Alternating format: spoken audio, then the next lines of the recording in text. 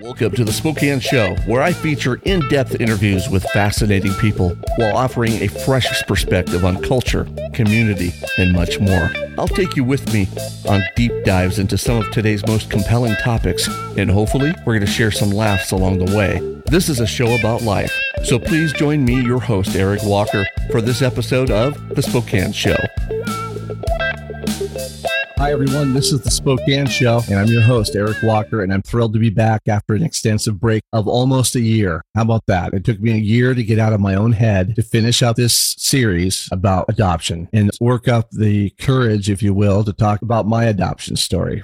I wouldn't say I struggled, but I did wrestle with whether or not I wanted to do this episode because there's some vulnerability there that I don't mind sharing it with you, but I thought to myself, well, is it worth sharing? And you know it is, because there will be somebody out there that listens to this and may be going through the same thing. And I want you to understand and realize that you are a valued human being, regardless of what you think about yourself, what your life has been like, you are valued. I went through many years of not feeling valued. And that's on me. That's on the way I think, right? But a lot of it has to do with the fact I don't know anything about me. I do now. A lot of those feelings were so raw and everything was happening all at once. So I shared with you that I talked to my biological father who denied me, who rejected me, who told me that it was not possible that he could be my father because he never had an indiscretion. I explained to him about DNA and he denied the science of DNA. Keyword is denial. Now, rightfully so, the man is in denial because this is something that's come up 55 years after the fact and he's being forced to grapple with it. But I could tell you this. I was never there to hurt the man. I was never there to insert myself into his life. I just wanted some type of acknowledgement. I was in sales for years, and one of the things a salesperson does, they make these cold calls, right? These are like telemarketing calls that you make to somebody who isn't really expecting you to call them. And then you try to give them your sales pitch without getting hung up on within the first 30 seconds. And so usually that call goes south. Sometimes you get a sale, but most of the times you get rejected a lot. So a salesperson has to be able to handle that type of rejection and keep making those calls. The reason why I bring this up is because I want you to imagine how it feels calling somebody for the first time and then try to explain to the stranger within 30 seconds, which feels like a lifetime before they hang up on you, that it appears that we might be biologically related. Well, that's what I did. I channeled my inner salesman. I made the first call to my biological Uncle Frank one March morning. But then here I come into his life like a bull in a china shop on the other end of the phone, basically saying, surprise, I'm your nephew. You know, Frank is a sweet man. He's been through a lot in his life, but now he's living out his golden years in the peace that evaded him while he was a younger man. And he was shocked, and he called me back a week later, and he accepted it. As we got to know each other, he even said, you know, I wish you were mine. I wish I was your dad. And I felt that peace. Regardless of what his brother thinks, I have a man here that stepped up and said, you know, I'd be proud to call you my son. So I went to Tillamook, Oregon, because Frank and his sweet wife, Pam, went to Tillamook, Oregon from Texarkana, Texas to see his daughter. So I thought this is a perfect opportunity to go to Tillamook, Oregon, because it's a lot closer than Texarkana, Texas. So I took my daughter and I, we went to Tillamook, Oregon, and we met Uncle Frank. And it was so fun, man. It was like I had never been with these people before, but it was like I'd been with these people all my life. There is really a connection. So on the first night, we're at his hotel room, and I took a picture of us and I posted it on social media. Now, I'm not going to lie. I was a little passive aggressive about it because I tagged him. And then, of course, that got the attention of that side of the family. And by the next morning, I had heard from my biological brother. Now, from here on out, I'm going to call him my brother. And I'll tell you why, because I think him and I have something that we can get to know each other. And that is amazing. So we ended up talking for a good hour in a car while the family was out antique shopping. And, you know, we long story short there, we ended up organizing a trip to Arkansas, Hot Springs, Arkansas in June of last summer. And we met my brother James, his lovely wife Tonya, his kids, and it was just an amazing time. I'm going to play this interview I had with him. And I want you to listen to James, and I want you to listen to his perspective of what it's like finding out you have a biological relative after having spent most of your life not knowing, which is totally opposite for me. I knew I had somebody out there, but this guy, he didn't know anything. It just hit him one day. So sit back, listen to that. I'll catch you on the other end. I'm with James Sheets. We're talking about the impacts of adoption upon people who are adopted. I come across your story. You were somebody who were living a normal life.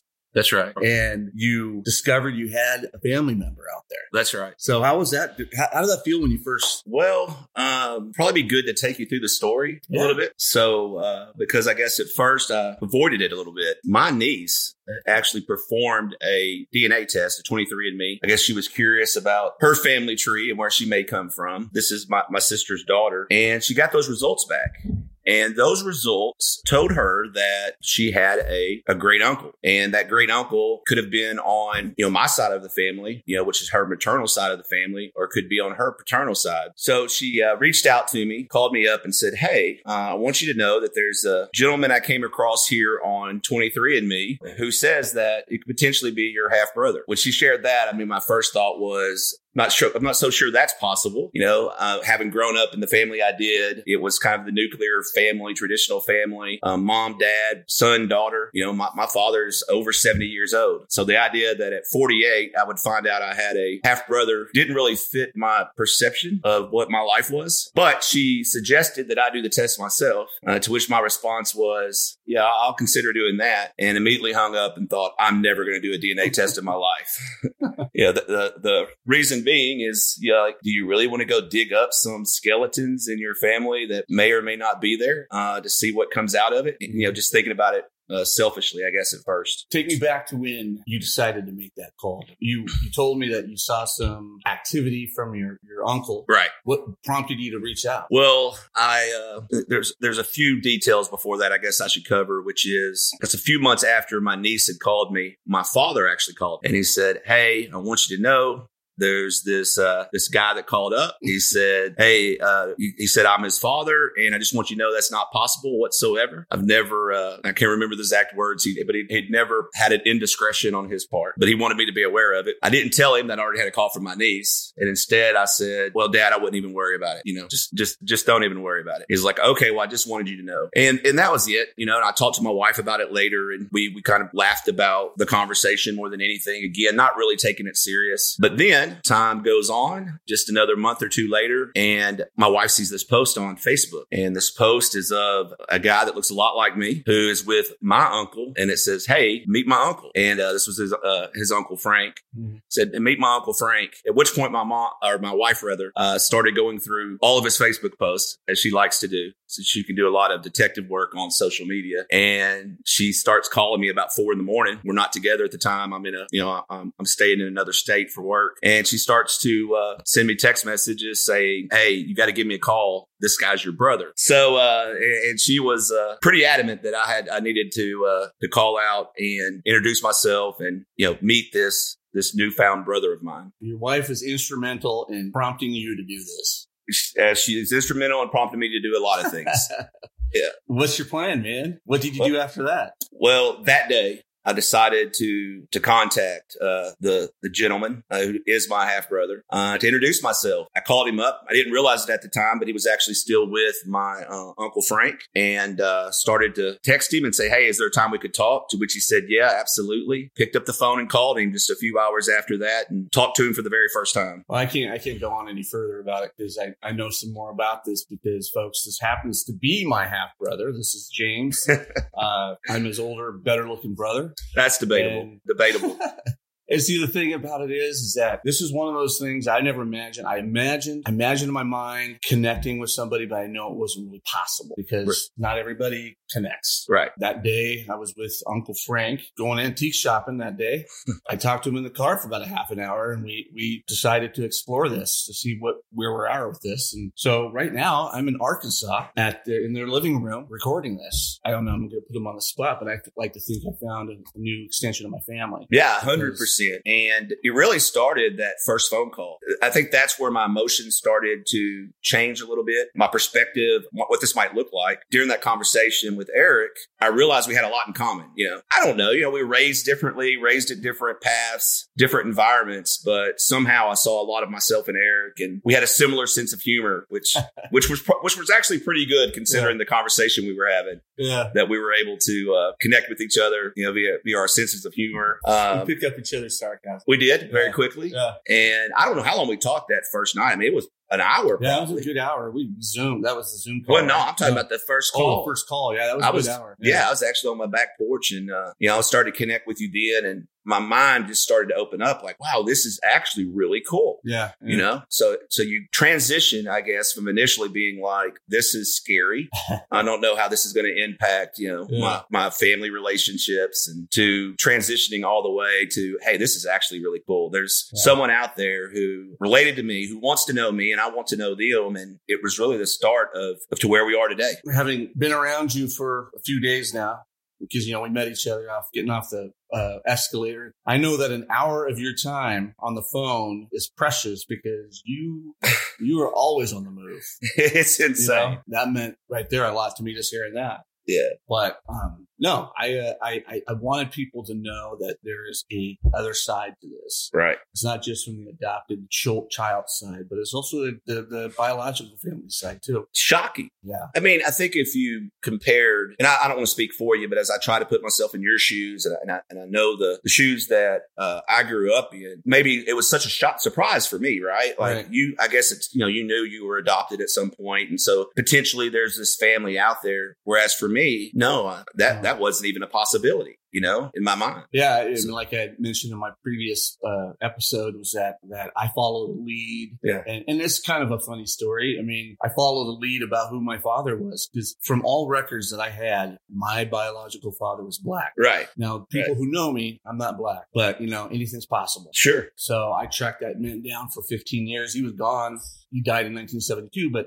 I tracked that down for a long time, and I kind of wanted to stay there with that, keep that identity. I don't want to have to go through this search again, right? Right. But now we're here, and I'm glad I did. I'm glad you did too. Yeah, I'm thankful to our niece, right? That she did the test, and there's still people who are trying to become acclimated to this. That, for lack of a better term, I get it. It's a surprise. For me, it wasn't. I've known about this for 40 something years. Funny thing, Eric, is that, once I had the first call with you and started to come to the realization that this is not only likely, but this is very probable that I have this half brother. The first thing you do in that situation is you start doing some math in your head, right? So I knew how long my parents had been married. Yeah. And so the mathematics in my head are, okay, well, was my new brother here conceived after they were married?